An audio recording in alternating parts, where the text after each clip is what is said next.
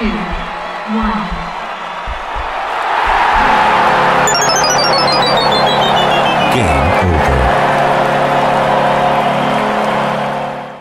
Welcome to Game Over Montreal. That was a wild game. Frankly, I don't think it was necessarily the Canadiens' best effort, but let's remember that they were leading pretty much from the outset, so a lot of score effects were at play up until that third period.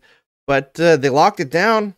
Anytime where the game got close, they pushed New Jersey further. So big difference between that and the first game against the New Jersey Devils for the Montreal Canadiens. So let's welcome in our guest today. It's Ian Boisvert from Rabid Habs and the Build podcast. How you feeling about the Build right now, Ian? If it's not complete, they're not close, but it's a lot more entertaining than it was in January. Yeah, I can't disagree with you there. I have to say this team is way more fun to cover right now than it was in January. It's night and day, frankly. Beginning of February was probably the worst. Right before the coaching change, where it was like every game they were getting blown out. So at least they score a bit now.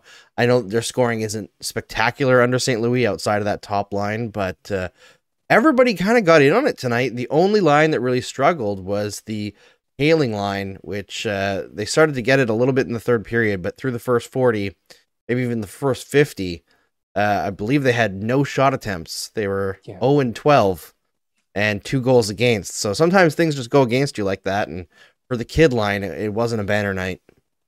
No, I feel bad because I didn't notice Poehling was playing until the third period. Like the announcers, like Ryan Poehling up the boards. I'm like, I didn't even know he was in the game. I think it speaks a little bit more to, also how the other three lines all had their moments throughout the game. Yoel Armia woke up and had one of those like beast Yoel Armia games all of a sudden. He scored a goal where he didn't dust the puck off 30 times before shooting it. He didn't really have enough time. He just fired it as soon as he could. That fourth line struggled, but there were bits to take away from every other line that I liked a little bit. Yeah, absolutely. And, I noticed Poehling was playing, I think it was in the second period. He had a big shot block. I was like, oh, yeah. Oh, he's back in the lineup. It was good. What I was most surprised about is I didn't notice Ylonen as much because he's just been such a highlight every time he's been called up this year. So rough game overall from them. But yeah, every other line had some good moments. David Savard had some good moments. I thought Alex Romanov was really strong tonight. The only thing with Romanov continues to be his offensive zone decision-making. That's the stickler for me. It's just not there. I made a joke both on the live blog at the Montreal Gazette, which I was hosting tonight, and on Twitter. You got to double dip if you think you have a good one. That his ability to hit almost every single shin pad on the ice instead of the net when he takes a shot is very Komisarek-like. Yeah. Big Komisarek vibes between the hitting and the shooting. But I think Romanov, at the very least, isn't being carried by Markov. So we're seeing him right now trying to carry a pairing, and it's not going terribly. No, it's not going terribly. I still wonder about the long-term goals that they have for him, just because I think under the last coach and the last general manager especially, there was an archetype for that defense that they were trying to build around. It was the Sherratts, the Edmondsons, the Savards, the guys who are going to beat you on the corner, those kind of guys. I think in that respect, like Romanov's done pretty well. If that's the metric you're judging him against, he leads the team in hits. He leads them in block shots. He's playing a ton. I think in the second period, I was like, I feel like he's every other shift. He's the defenseman out there. It's insane to see how much they're using him. I wonder if there's anything more to unlock from him offensively. The kind of defenseman that we saw at the World Juniors, who was just kind of a little bit more freewheeling. But even if that doesn't come and you got a third rounder that turns into a third pairing defenseman who is a little bit physical, maybe chips in a couple of assists, it's not a big deal. It's not awful. But I wonder if this new coaching staff and if anybody else that comes into the organization can help unlock a little bit more offense, not only out of him, but out of the way that they play defense in general. I mean, this team struggles transitioning the puck from defense to offense. Yeah. Yeah, I think what I'm encouraged about with Romanov is that for most of his career, he has not been a play driver. And as soon as they traded Ben Sherratt, because he was playing on the right side with Ben Sherratt towards the trade deadline time there, and they were just getting submarined every night, just brutalized. And as soon as they made that trade, it's not like his minutes got much easier, and he's been really solid by all the play driving metrics. Like, the team is obviously weaker around him, so it's tougher that way as well, and maybe it's easier to stand out with, Petrie not in the lineup, who's a fantastic play driver, like the only real play driving defenseman that they have. But I think he's been really solid from a play driving perspective, and he's skating the puck really well. I've noticed he's doing a lot of the stuff that stood out in his first game in the NHL, where he kind of dares a forechecker to come in while he has the puck, and then he jukes them and skates the puck out. And I remember in that first game, I was like, you know what? There's a little bit of like Subban confidence in that, because Subban loved doing that stuff when he was young. Yeah. Less so tonight, as we saw. It's the speed is not there for PK anymore. It's kind of sad to watch him right now. What do you mean? He's back to scoring goals for the Canadians. That's true. Yeah, nice tip there. Yeah. I saw the broadcasters were blaming him on the Dvorak one as well, but I was like, there's two defensemen there, and he was the one further up the ice. So I don't know how much of that is his fault, but yeah, he doesn't look great out there. Tough situation for him being an unrestricted free agent this year, but we'll move on because there's not really that much space to talk about PK right now. So Romanov, I've really liked that part of his game coming back, the confidence coming back into his game. It's just the decision making with the puck that remains questionable, and that's going to hold him back. But other than that, I didn't get to take notes for this game because I had to do the live blog. So this is gonna be a bit more like flying by the seat of our pants. But I'm gonna look through and make sure that I talk about everything that's important. And let's start, Ian, with Cole Caulfield and Nick Suzuki, because my goodness, those two, they are something else. Yeah, and that first goal especially, I think obviously a lot of people respect Cole Caulfield's goal scoring ability. I think people forget that Nick Suzuki can also, rip it pretty good, especially from that right side of the ice.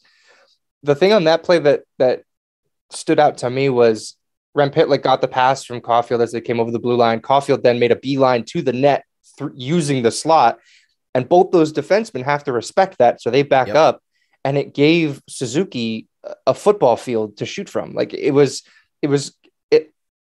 Caulfield he's always been a guy who knows the ice very well. And I think there he understands, I'm not scoring a goal here unless this is a rebound. I'm setting up another teammate. So having both of them on that line has been helpful in that. I think, especially tonight, they found each other open in different situations. The stretch pass, it was more of an area pass that Suzuki gave Caulfield. First of all, I don't know how Caulfield gets that alone that easily. But yeah, I think that was all recognition for him, right? You're talking. It was as soon as he saw Hamilton pinch, and Hamilton on Caulfield's goal did the thing that I hate most from defensemen. And Hamilton's a great player, but this is something that he does a lot because he's a very shooty defenseman. And something that I found was very common during Dom Ducharme's tenure in Montreal is he had a wide angle, and he tried to go far side. And it's just so rare that those don't end up in the corner and then bouncing around. And then, of course, Suzuki picks it up as it slides up the boards. And Caulfield, as soon as he saw the shot come off Hamilton's stick, he was gone. Yeah. He's smart, the recognition of plays. That comes back to St. Louis talking about allowing players to read, right? Maybe in Ducharme's system, Caulfield isn't allowed to break out there. Maybe he's told to stay in, cover his man in Hamilton, go down the wall and make sure that you're on him. But in this system where he's allowed to read and react, he's out. It was almost looked like the kind of stuff Dale Weiss used to do with the Montreal Canadiens, where like as soon as the Canadiens got near a puck, he was like, I'm out of the zone. Yeah. It was like playing 5-on-4 or 4-on-5 almost all the time with Weiss out there because he was skating around in the neutral zone waiting for a breakaway pass. Well, it's funny, like you mentioned that they're playing, Caulfield is being encouraged to make that read, even if it looks like he's leaving his defenseman at a disadvantage because he's thinking, I'm going to score a goal here, at least get a really good chance. I think that's also bleeding over to their 3-on-3 overtime. Mhm. Like, it was painful watching the last two coaches try to figure out 3-on-3 overtime because there's only so many combinations of Danault Byron you can put out there to start where you don't just get hemmed in immediately. St. Louis does get a little cute with that, where he'll send Dvorak out to take the face off and then immediately get him off the ice. Kind of understand that, but they're okay trading chances with you. I think that matters moving forward. That like these guys are understanding which reads are good. Like what this play worked out. They're going to go back and look at the tape and say, "See, look what happened here. Once you see this, we're in good shape. You can take off." It's night and day as far as like what these guys are allowed to do. And I think obviously Caulfield and Suzuki are reaping the benefits of that more than anybody. Yeah, absolutely. And you see the ability for their best players to be their best player, right? And you constantly hear that phrase in hockey, like your best players have to be your best players. But that's kind of the issue with those systems that are so focused on defense, is that you bring your best players down a peg, and when you need to lean on them to pull you out of a tie game or pull you out of a loss into a win or just into a tie to force overtime, constraining them to a very paint by numbers system kind of robs their ability to do that. I look back at what the Canadiens have had throughout the years, and man, I wonder what a coach who has St. Louis' attitude could have done when the Canadiens had, that young trio of Pacioretty, Subban, Price coming out of, that bad year in 2012. They had so much promise. Gallagher, Galchenyuk, what could those guys have been? And I know that's kind of getting on, like it's waxing poetic about a bygone era. Weird to think that was 9 years ago now. I was on the HIO show recording yesterday, and Jess Rusnak was talking about how it's weird to see Gallagher be like the old man on a line, because like just the other day he was on a line with Galchenyuk and Prust as a rookie, and I was like, that was 9 years ago. He was wearing 73 before the second coming of Michael Ryder. That's right. Oh man, it's been a wild, like 10 years essentially for the Montreal Canadiens, where they probably should have been better than they were, and for a while they were legit. But bad coaching, bad managing kind of held them back, unfortunately. But now it seems like things are falling into place, and like I keep on saying, the fan base has never been this positive that I can remember. It just seems like either when they lose, all right, moving up into the lottery range, right? Like you're going to get the first overall pick.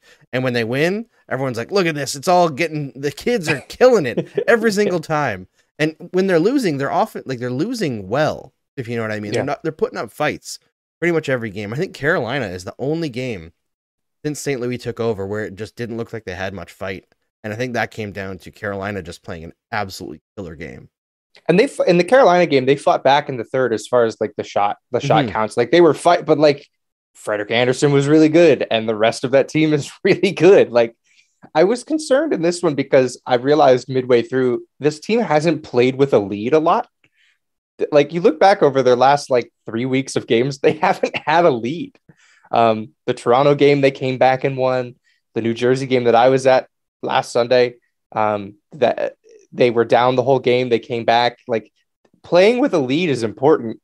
I mean, there's another guy on this network who knows a thing or two about teams who don't play well with leads, but like, you have, I mean, I understand this team's rebuilding, but like, you can't let the Devils get back into this game. And every time they got close, like you said, they pushed them a little bit further away.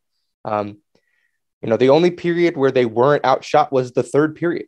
They didn't sit back in the third. I think St. Louis probably talked to him in the second period and said, hey, we're letting them get away with a little bit too much here. Yeah. It was very clear in the third period that they wanted to set the tempo, from the first couple of minutes. Scoring on your first two shots probably helps that. but you're like you said, they didn't let their foot up off the gas pedal. And frankly, they had 0 high danger scoring chances, according to Natural Stat Trick, at 5-on-5 through the first 40 minutes, which is weird because I think high danger chances on Natural Stat Trick prioritize rush chances. And I just find it hard to believe that the Caulfield goal wasn't a high danger He's on chance. a breakaway. It was a breakaway for Cole friggin' Caulfield, and he roofed it from like right in front of the crease. But whatever, what have you? They had 4 in the third period. They outchanced them 10-7, outshot them 11-9. Like I love that they didn't sit back, because this is a team that frankly does not have the defense core to sit back. No, and it's a team that we've seen over the last 3 iterations of coaching staffs puck off glass. Like, just we're banking it off the glass and getting it out, because that's the defense that the general manager built, right? He didn't build a defense that was mobile to move things out or that made a good first pass. These are all good hockey players, but they're not built that way. So yeah, it was definitely nice to see them actually, not turtle, not sit back. Poor Andrew Hammond, though. On the broadcast, they said he's in his 2 starts as a Devil, he's allowed 13 goals. It's just not good.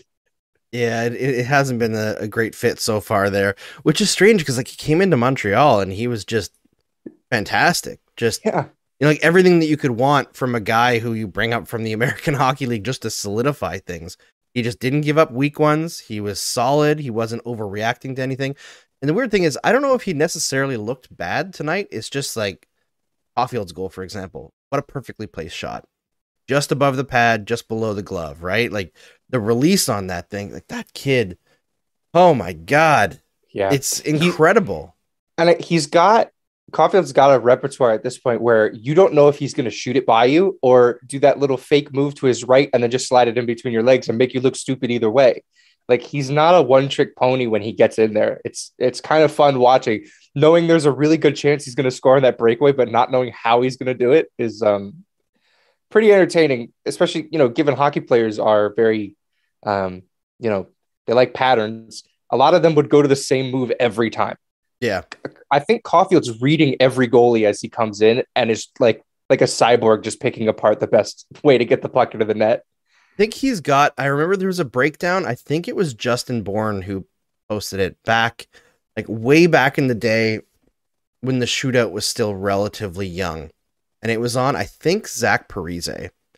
And he was talking about how Zach Parise comes in on a shootout, the exact same line every single time. But from a certain point in the ice, based on where the goaltender was and how they were positioned, how they were skating, all that, he had 4 different moves that he could make from that one spot. And he was one of the most successful shootout guys early in the shootout era, I believe. Wow. And he was saying, like, just watch him, and he always does the exact same thing up to a point, and then he has 4 set moves that he can do. I wonder if we're kind of seeing Caulfield develop his like repertoire of what he's going to do on a breakaway and in a shootout as well. And it comes down to like, well, he'll have a few set moves that he goes back to, because guys love their set moves. Like you mentioned, like Saku Koivu, remember his shootout move and how successful it was, the like little shimmy shake over and then around the pad. And how we've seen Rem Pitlick do it 4 times this year. Like it's funny, like today's opening day in baseball, the one thing that baseball I've seen a lot of on Twitter, it's perfect in GIF form, is the pitch overlay. How a pitch will look the same, it'll look the same, and then there's a point where it just breaks into 4 different pitches. What sort of what it looks like. That sort of deception kind of plays well into the shootout. And a player like Cole Caulfield, who I think he's reading goaltenders really well. Same thing with Nick Suzuki, the shootout goal he had against Tampa.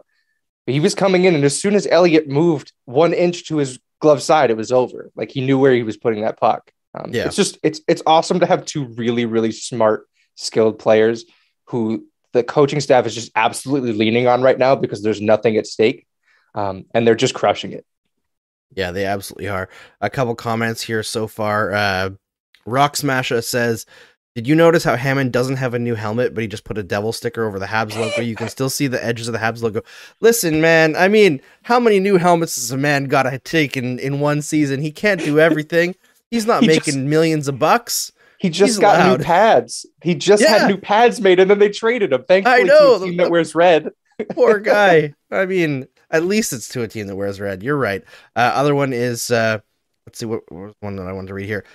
From obviously a Devils fan, to think Hammond wasn't bad in this game is a take. I didn't say that he wasn't bad. I said he didn't look bad in terms of he wasn't messy in his goaltending. He still got beat on clean shots, right? Yeah. Like the Jake Evans one probably shouldn't have gone in if you're wanting a good goaltending performance.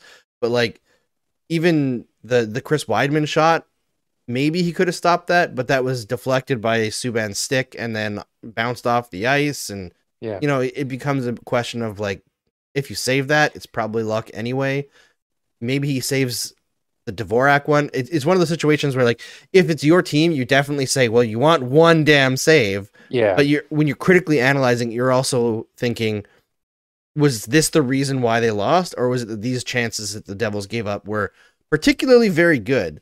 And at the other end of the ice, I think Jake Allen, despite giving up 4 goals, especially through the first 40 minutes, was really, really good. Yeah. And I don't think Hammond even gave up the worst goal in this game. I think that's Dawes on the Kale Clague shot. Like that, Yeah. that might be top 10 worst goals I've ever seen. Like it just that it's not a sharp angle shot. He wasn't that close to the goal line. He just beat him inside the post on a shot that has no business going in. Yeah, that was a bad one. Yeah. I mean, the Jake Allen through the second period kept the Canadians. It's funny to say in the game, in a game that they were leading by 3 at that point, I think.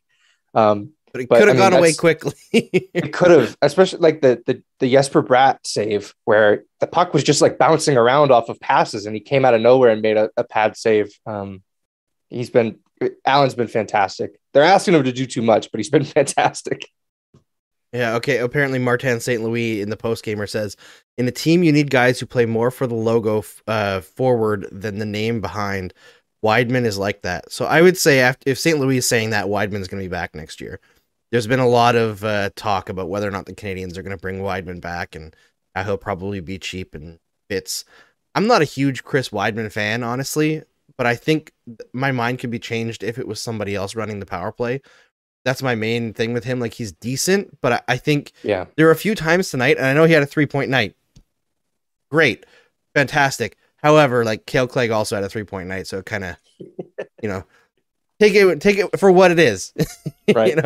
But I find Chris Weidman a lot of the time doesn't think on the level of like Suzuki and Caulfield.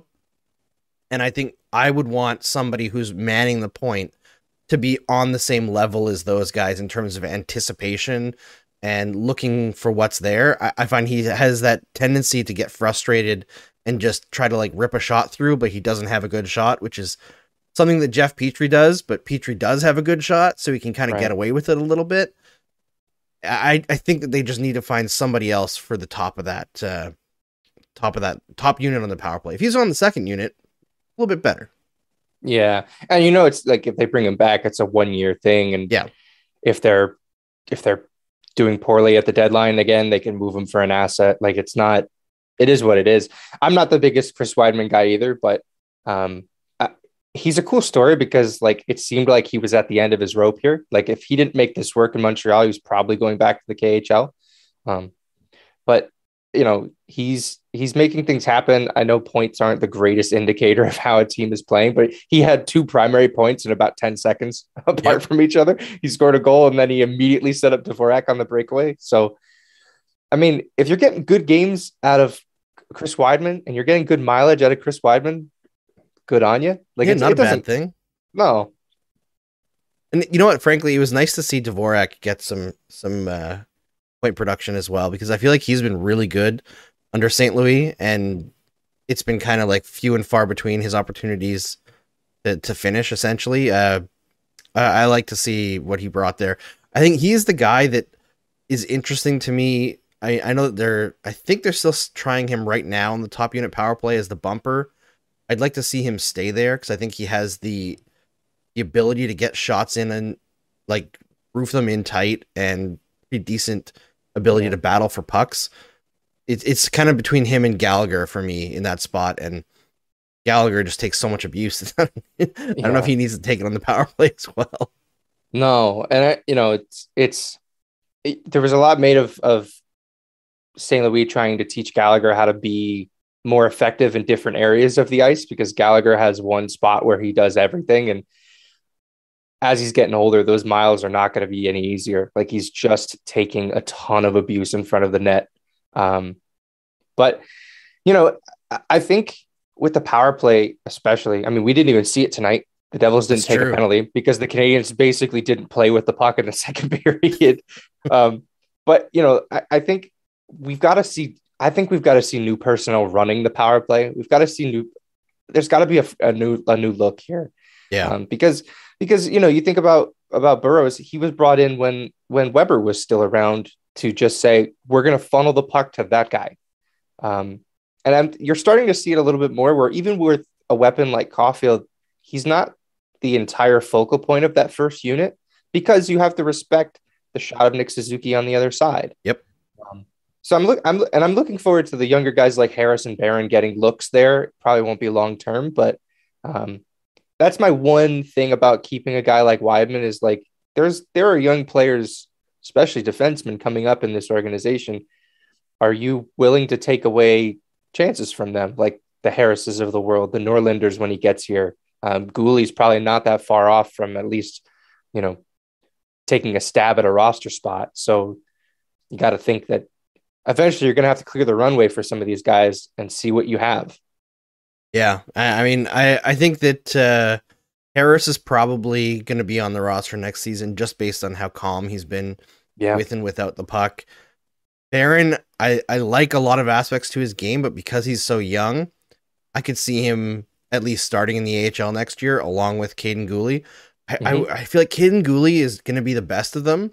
Like everyone that I talk to in the scouting community is really, really high on Caden Gooley. Like possible top pairing defenseman type guy, mean as hell, has some undeveloped offense in his game, but like defensively, just legitimately incredible defensively. Just his anticipation is off the charts. His ability to read plays off the charts. But I feel like they just don't need to rush him. You know, like that was the last administration where so many guys, they're like, well, we need a guy, so we'll just put the kid in and not really take care of them very well. And I feel like Gooley, it just makes way more sense to stick him in the American Hockey League. And maybe he gets a cup of coffee at the end of the year like these kids are getting this year. And he proves that he can belong. That would be super fun. But let's definitely save that and see what they can do. Sure. I think Schooneman, I don't know. Do you pronounce it Schooneman or Schooneman? I feel like each broadcast has changed. I keep hearing Schooneman more often than Schooneman. Yeah. Has anyone asked him? Someone's got to ask him. I bet you the main person who's asked him has been, I'm blanking on. Just like too much pressure being live. Gord Miller? No, not Gord. Gord Miller doesn't really cover Habs games. No, not anymore. RDS. Oh. Yeah, whatever. I'm an Anglo. I don't get those feeds. Okay, well, anyway. Somebody will tell me in the comments. I'm just blanking on the name for whatever reason. The play-by-play person for RDS. Everyone loves him here because he's fantastic. Pierre Hood, that's what it is. Thank you, Philip Rodrigue. Pierre Hood. Hood always gets the proper pronunciation. So they're saying same as Schumacher. Okay, so it's Schooneman. Anyway, okay. I think Schooneman, very roundabout way to say it, has earned a roster spot for next season. I really like his play. I think he's solid in the roster going forward. May not be forever, but I think he's a really good third pairing guy that can gust up into the second pair if necessity calls for it. Yeah, I kind of see him as like Brett Kulak light. Like he seems like that kind of guy. He jumped up into the offensive zone and freed the puck that ended up on Jake Evans' stick for his shot. I know it's like a slap shot that went in the net through a screen, but Jake Evans only scores cool goals. Like he does. That was a slap shot that went top shelf. Like that's a cool goal. I don't care who it's on. But I like Schooneman. The part of his game that really stands out to me is just how strong his stick is in the defensive zone. Yeah, somehow Jesper Bratt got past him. He's not the most fleet of foot, but he just turned around and he said, "Actually, I'm just going to knock this off your stick." Mm-hmm. And you don't need to knock guys over. You don't need to beat them with your skates. If you can just poke the puck away from them, it's a really, really subtle part of his game that I've really, really enjoyed. The offense isn't going to be a huge part of his game, I don't think, but he still is like a real feel good story, kind of, really under noticed in his, development. And then he just shows up in Montreal and now he's on the penalty kill for the Montreal Canadiens. Like, it's really weird. Yeah, I mean, Jake Evans he's just a guy, every time I watch him, I like what I see. You know what I mean? He's one of those like saw him good players. And usually his underlying numbers are like not great because, either the role that he's asked to play is kind of tough, or he's not necessarily playing with the best line mates, or there's specific holes in this game that maybe don't show up as visually. But I really like his anticipation, his stick. Yes, absolutely. He got himself a breakaway tonight. Yeah. Out of nothing, just being in the right spot, picking off a puck. It looked to me like he couldn't get up to the speed that he wanted to get the shot that he wanted on that breakaway. But the fact that he got it while the Devils are pressing, that shows what kind of player Jake Evans is. Yeah, no, he's been huge and a real nice success story from Laval. Like, Montreal needs more of those moving forward. There's been very few. Yeah, I suspect we'll get some. Like, Raphael Harvey-Pinard looks very good. We're gonna get some moving forward with a proper development plan in place. But for the time being, he was the one that everyone was like, "See, look, Laval works." And it's like, well, one doesn't. He's the exception, not the rule. And his development path was very long, right? Like, yeah, Jake Evans is already 25 years old, turning 26 in June. He played 4 years in college, then 2 years in Laval. And this is his, I guess, parts of 3 seasons now in Montreal. This is his first full season. Last year, he played most of the season, but beset by injuries. And that's going to be something I think that we're going to have to watch with Evans as well. Is I honestly am not sure how he's even playing in this game.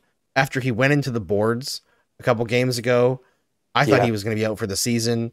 And then he was injured and left last game as well.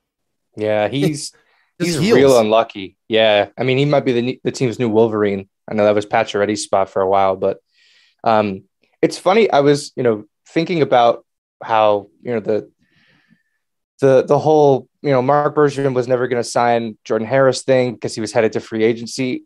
And was there ever any of that with Evans? Evans got real close to free agency too. And I don't remember the general manager throwing his hands up and going, we're not going to be able to sign him. If he wants to go to Boston, he can go to Boston.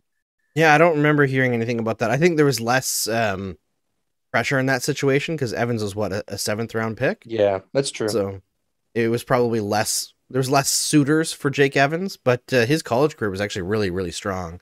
Yeah. I remember when the Canadiens drafted him, looking at his profile, and I was like, this kid that they got really late, he might actually be something. And it took a while, but he's something now. I think in an ideal world, he's a very high level 4th line center.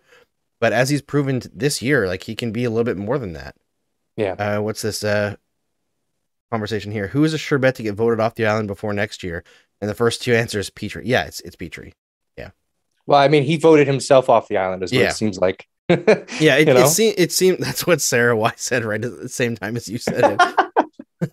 Yeah, it doesn't, like, it's complicated, that situation, right? Because it involves families, and from everything that I've been told, he didn't necessarily request a trade so much as the Canadiens intuited that it would be best for him if he was traded.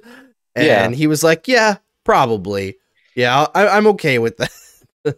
So I don't think there's any animosity between Petry and the organization, but no, that will be solved this year. I don't know if he's going to be back this year, but if Jeff Petry has played his last game as a Montreal Canadien, I hope that people remember the player that he's been since the Canadiens acquired him, and not the player that he was for most of this season, because they're 2 very different players. And I think he's had a spectacular Montreal Canadiens career. Yeah, I mean, I'm as Scott Matla is another friend of the show. We are co-presidents of the Jeff Petry fan club. We both own Jeff Petry jerseys. I had a shirt made that said Petry for Norris 2 seasons ago. I was ready for it. I mean, it's in listening to what Kent Hughes has had to say about the situation. I think it was in an article that Arpon Basu wrote when he interviewed him at the GM meetings. Like, they're very understanding of his family situation. Like, he's hurt right now. They were like, would it make sense for you to go see your family? Like, you haven't seen him in a while. They're in the States. it sucks. I think he really enjoyed and embraced being a Montreal Canadian. There's not a lot of guys that get traded here and do, Yeah. especially under the last administration. Like it was not only did they trade for him as a rental, but then they locked him up long term twice. Like he wanted to be here. And then there were external circumstances outside of anybody's control. I don't know if you guys know what's happened the last 2 years. It's been rough. That have it's separated him from his family. It's got to be really tough. You know, he's one of the most effective defensemen the Canadians have had in a very long time. One of the guys on this team who could play just about any way they asked him to. I'll definitely miss Jeff Petrie when he's gone. I'll be rooting for him wherever he goes. So long as it's not somewhere that's icky. Yeah, no Boston for Jeff Petrie. No, that'd be gross. If he ends up in like Dallas, because I think his wife is from Texas, like that seems like a really good fit for him, especially with Klingberg on the way out of there. It seems like that seems like a natural fit for him. Detroit's always an option because his dad was a Detroit Tiger. Yeah, like it's just there's a lot of things that make sense. I wouldn't. They're not going to have an issue making a move. Yeah. J-Bomb asks, is Price going to be here next season? I think so. I know that the insiders have talked about how if Price plays a few games here, it looks good. Maybe he won't be a Montreal Canadian next season. I know that there's a little bit more wiggle room in the off season, but I don't see in a situation where the cap goes up by a measly $1 million, how they're going to move that $10 million contract. And if they're going to withhold half of it, at that point, I don't really see the point. No. Like maybe they could get a third team involved, but it just seems like so much to move for. The only reason I could see Price being traded is if he really wants out and doesn't want to be part of a rebuild, right? Yeah. Because the way Kent Hughes and Jeff Gordon have been talking, they don't necessarily see this as a long rebuild. Like I think they see 2 years from now and 4 years from now as like waves of players coming into the organization that will be impact players to build along into like Caulfield and Suzuki's prime, right? 2 years from now, if they're decent, Price can make them a lot better than decent if he's what we expect him to be. Even if he's not what he was last year in the playoffs, if he's 90% of that, right? He's still excellent. If 4 years from now, that's when they're looking at competing, that's a little bit more dicey, but I don't know. I feel like they just don't have a replacement in the organization yet. And Jeff Gordon seems to be pretty good at finding goalies if you look at his tenure with the Rangers, but it's a lot to ask to replace Carey Price. And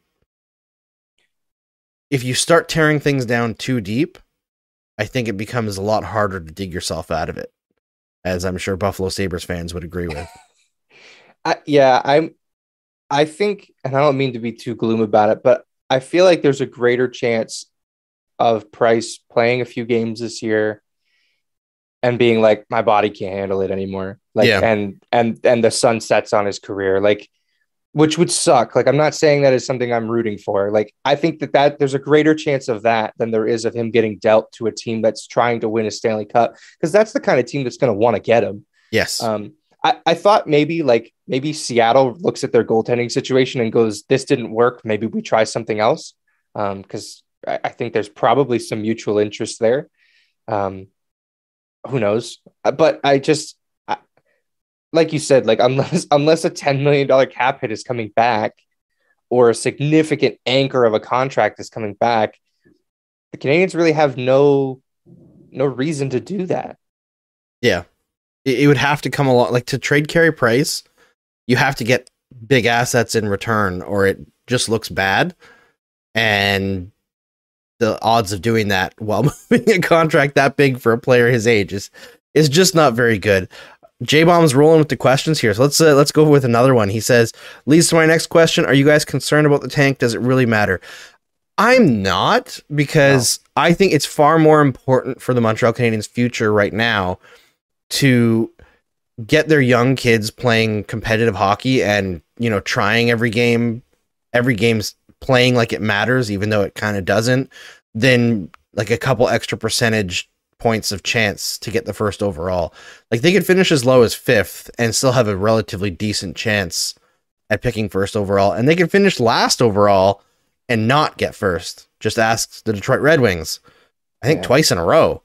Yeah. So nothing is for sure with that. I think the only thing really that finishing last guarantees you is you can only move down to third, which is decent, right? But there's like Shane Wright, from all the scouts that we've had on the show, right? I've been not necessarily grilling them, but asking them over and over again, like, where's the separation in the draft? Where do you guys see the tiers, right? And everyone says essentially there's Shane Wright. He's the top tier because he's number one, NHL ready, and number two is going to be the best player, most complete player in the draft. And then after that, the tier is like pretty strong for the next like 5 or 6. It's like around to like 7th. So if you're falling out of first, it doesn't really matter that much who you're picking. Like if you're picking 2nd to 5th, like it's not a huge disappointment. That's when you turn to the Canadiens' new development program that they're launching, and Nichols, the new skills coach, that's where you hand it off to and say, okay, let's get the most bang for our buck for this spot. So it's either first or everything else is pretty strong. Yeah, and looking at the standings, Montreal's in 30th now. The Devils are right above them in 29th. The Canadiens are closer to 32nd than they are to the Devils, who are right above them. They're only 2 points out of last place. They're 3 points out of the Devils spot, which is the 4th best lottery odds. I think a top 5 pick is sort of baked in at this point. And remember, there's 3 lotteries. They don't run one. So the Canadiens, when they picked 3rd and they picked Jesperi Kotkaniemi, they won a draft lottery. They moved up a spot. They were supposed to pick 4, and they won one, and everybody thought we were going to get Rasmus Dahlin, and instead they just moved up 1 pick. So, I mean, everyone's saying that it's ruining the tank now because they keep winning until like the Montreal finishes in last and the 30th place team wins the 1st overall pick. Well, now did we not win enough games? Like it's ping pong balls. Like, just relax. Montreal, the year that Austin Matthews was drafted, Montreal was 1 lottery ball away from picking Austin Matthews. Their lottery combination was like 1 off. I forgot about that. Like it's ping pong balls. Like remember the one that they used the year that the bubble tournament happened, and they just put eight balls into the machine, and they said everybody has the same chance to draft 1st overall. And the Leafs one went up into the thing and bounced around and then came out, and the Rangers one went up. That's what we're talking about as far as like, it's all up to chance. Yeah. And you're only fighting for a few percentage points higher chances, right? Like you're not actually fighting for 1st overall to finish last. So the tank, there was a comment here that I think nailed it from Rock Smasher. There's 11 games left. The tank job is already completed 100%. They're not finishing above 5th. They're going to be in the lottery. That's the most important thing. And the way that they're playing right now, it is what you want, right? You don't want them to try to lose or be as hopeless as they were under Ducharme. I think it all comes down to for me is something that I've always thought ever since I got into like analytics and numbers, right? Is if you're an NHL team, control what you can control. You can't control wild swings and percentages, right? So like for a team that, makes the playoffs and they have everything going for them by all of the things that are repeatable, but things go all against them in the 1st round. Like I think of the 2013 Montreal Canadiens, right? Even under Michel Therrien, they decided to play a system that was high tempo, really fun. It was really like that team was really good. They had scoring depth. Once they added Michael Ryder, he somehow fit in really well. And then they faced the Senators in the 1st round. First game, Lars Eller gets concussed. Brian Giunta tears his bicep. Max Pacioretty blows his shoulder. Carey Price blows his groin. That's in the 1st game of a playoff series. And then Craig Anderson stands on his friggin' head. The percentages went against them. Things that they could not control went against them, and they lost that series. Still, in that series, I believe they held something like 62% of the scoring chances against the Senators at even strength. So they overreacted to the percentages. And I believe that was the year where they're like, oh, well, we're not tough enough because that one bench, or not bench clearing brawl, but the big brawl in, I think, game 4 in Ottawa. Fat Walrus game. Yeah. The one where Pruss lost his marbles. Yeah. Yeah. So they saw that and they were like, we're not tough enough. Let's go sign Douglas Murray, who was an absolute disaster and held them back for an entire year. So don't react to the things that you can't control. Continue building on the things that you can control. You can't control the draft lottery. You can control how your players feel, prepare for games, look forward to games, how much fun they're having. That you can control. It's very clear from what Martin St. Louis has done so far that you can create a fun atmosphere even in a lost season. And frankly, it's just more important than the tank. Yeah, absolutely. And it's everything that they do, right? Like they're having fun in practice. Like we keep seeing clips of Cole Caulfield. There was one recently of him fighting Carey Price in front of the net. But also something that I noticed this week was, and going back a few weeks now, is they're replacing a lot of their on ice like morning workouts with off ice stuff. Like they had a morning workout in their hotel in New Jersey today instead of going on ice. They were on the beach in Florida instead of being on the ice. Like they're trying to keep things as loose as possible. Just every asset of the team at this point, try to get their minds off of the fact that they're not going to make the playoffs and that they're just trying to become better athletes. It's going to be really interesting how they grow out of that sort of baby fat, how they like, this is really fun right now, despite whatever's happening. Like if the Canadiens become a contender and they win games against the New Jersey Devils 7-4, it's not going to be as fun then. We're going to be like wondering, like, why are we giving up 4 goals to a team like the New Jersey Devils? Yeah, that's the thing. It's easy to have fun now, and now is the time you got to take advantage of it a little bit. Yeah, absolutely. Yeah, there was a comment here. It was, who said it now? J-Bomb again. J-Bomb, you're killing it tonight. You're killing it tonight. Says, I agree. We need to build a winning culture. That's more important. Yes, 100%. That I think it's not just a winning culture. It's also a fun culture, right? Like you hear people talk behind the scenes about how bad things got under the last management group, under the last coach. And, we talk about it a lot on this show, and I'm sure that some people are tired of hearing about it, but frankly, things got out of control. I don't know if Bergevin was just on the job too long and he no longer, cared about it in the way that he did at the height of his job, or, he got as close to the Stanley Cup as he thought was possible for this team. And then with Weber gone and Price starting the season off the ice in the player assistance program, he just kind of threw in the towel a little bit. But this team from the outset, you could tell something was not right. Yeah.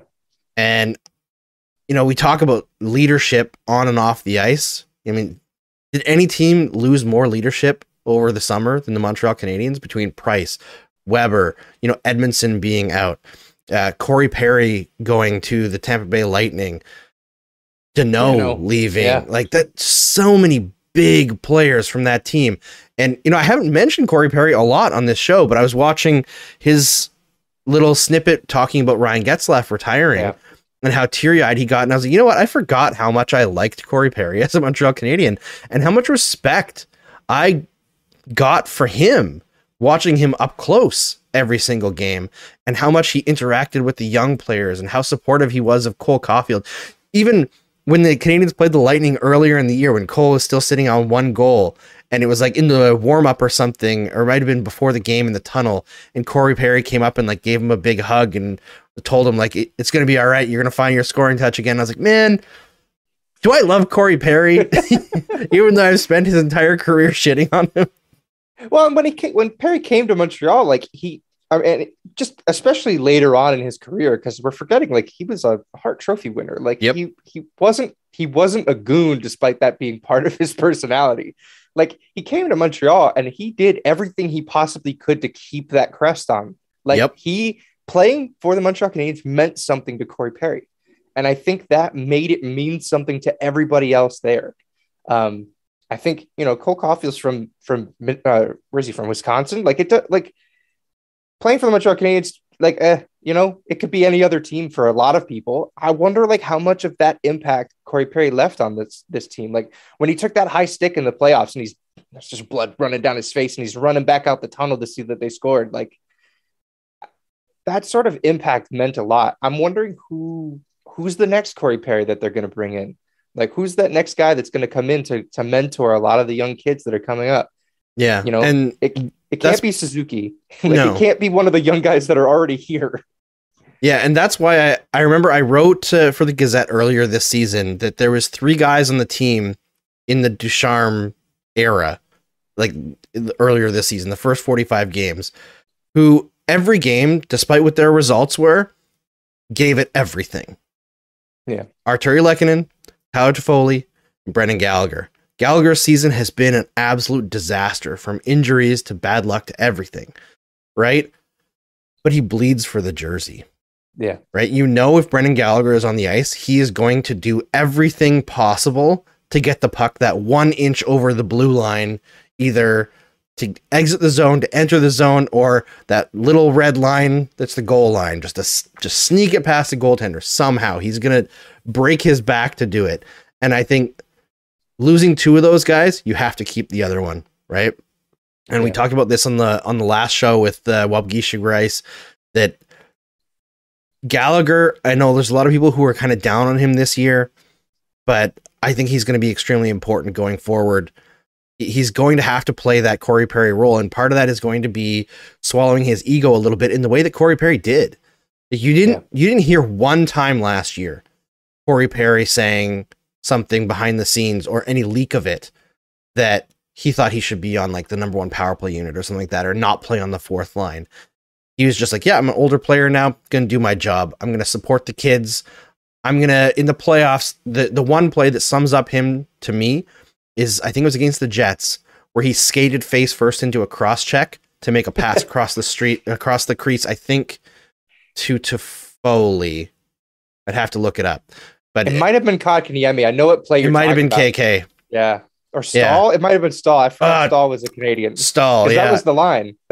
It was Stahl, Armia, and Perry. But anyway, it created a goal. And I was like, man, this guy will sacrifice anything to get back into the Stanley Cup final, right? And you need guys like that with a very young team to show them like what it takes to build that. Like, it's building that culture, yes, but to make them care about the jersey they're wearing. And that's going to come back to when you're doing contract negotiations. Like, do we think that Brad Marchand signed such a sweetheart deal in Boston if he doesn't get to play with Patrice Bergeron and Zdeno Chara, guys who bled for the B as much as, everybody hates Chara for good reason. And, I think of him differently ever since the Pacioretty situation as well, even though he seems off ice like such a great dude. I just can't accept it. I just think he's a psycho. But they bled for that jersey. They showed players what it was like, and guys signed discounts to stay there, to stay around that culture. You need to build that in the salary cap era. Yeah, agreed. They got to find the next ones, right? Corey Perry's gone. We have all these fond memories. We got to find more. Yep. The next Corey Perry. I do wonder if this team, like, it wouldn't have been a magic tonic, but I wonder if they would have got so low if Perry was signed, if they went that extra year. Interesting thought experiment. I love playing what if. That's all this season is, right? It's what ifs. What if they match the offer sheet for Kotkaniemi? Yeah. What if Deno accepts the offer that was made, so many more months ago? Like, are we in the same spot right now? But at the same time, that goes both ways. Like, is Marty St. Louis here if any of that stuff happens? Because maybe the Canadians are just a little bit better. Like, not a lot, but enough where you're like, it's not worth firing everybody over. Like, this team was so bad, it was worth firing everybody over. Yeah, it's funny. You look back at, there's so many little inflection points, right? And one of my favorite ones is, what if they kept Koivu instead of signing Scott Gomez or trading for Scott Gomez? So then not only do you keep the better player, because Koivu was better than Scott Gomez for the next 4 or 5 seasons, until Scott Gomez was gone and Koivu retired a couple years later. And then you also keep McDonough. And then you've got Pleck, Koivu, Pacioretty, Subban, McDonough, Markov coming back, Carey Price. That's a And Chris- dangerous team. And Chris Higgins still. And Chris Higgins, yes, Chris Higgins, we of course. We never get Tom Pyatt, so I don't know. I don't think I'd do it. Do you remember? This is so off topic, but do you remember when they had? I think it was before 24CH. They had like a Day with a Hab TV show that they put out. Yeah. And every time they would show at the beginning of the show, like a highlight of a player's goals. But they had one with Tom Pyatt and he hadn't scored yet. It was like 60 games into the season. So they showed him like beating out an ice. Oh, man. And I remember watching it. I was like, this is so sad. Yeah. Oh, man, that's terrible. That's like a meme highlight pack. Oh, That's God. Guy Boucher's favorite player, too, Tom Pyatt. He was a hard worker. Just no finish whatsoever. No. Oh my God. Scott Matla would love to be on this show because we're playing Remember Some Guys. We His brought up favorite Micah game in the Ryder whole world. twice. Oh my God. All right. Anything else about this game stand out to you, Ian? I don't think so. I think we've talked about everything in the last 10 years, so I think we're good. It's true. We're a little off the rails for sure, but it's fun. I think people are having fun. But Yeah. oh, Tom Pyatt. I'm like actually tearing up a little bit about thinking about that. Beating out an icing call. It reminds me of, and I thought he was in the end a really solid Hab, and he seems like a great person as well. But Danny Briere, when he first started out in Montreal, and he went a very long time without scoring. And I went to a game, and they were showing like highlights for everyone, and all he'd scored was an empty netter. And they showed his empty netter like 3 times during the warm up. Be like Daniel Briere, and just a shot into an empty net. I went to a Habs Islanders game that he was there for. It was in the peak of Michel Therrien hockey because they won 1-0 in overtime. And I think the only Danny Briere highlight from that game was he accidentally put the puck through like the little camera window in the glass during the game. That was like the coolest thing that happened the entire night. I mean, he was a skilled player.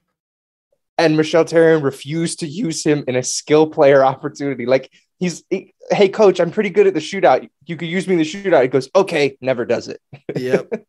And did you ever see any of the excerpts from Briere's book about Michel Therrien? Yeah, I remember there was a huge thing about, well, it's okay that a coach is talking to a player like that. And it's okay, cool. Yeah. That was the calling him out in front of the other like members of the team and dressing him down in front of them as a veteran guy. Not very cool, Michel, but I've heard many things about Michel Therrien and none of them good.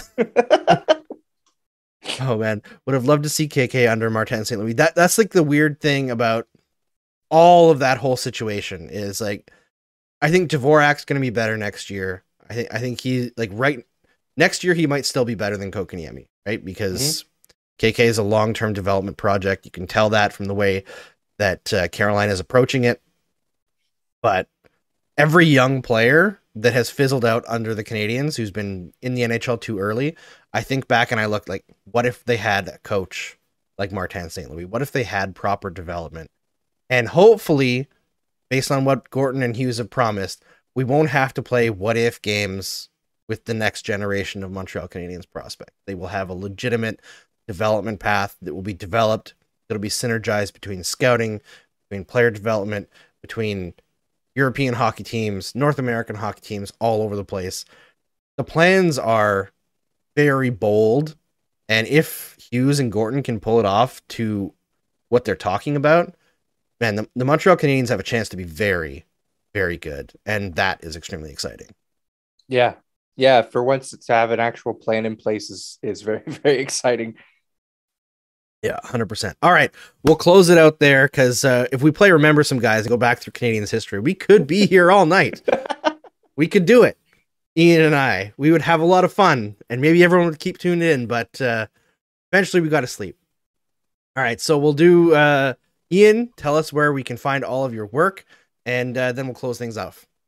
Sure. I'm on Twitter at maybe it's Ian, at Rabbit Habs for the blog.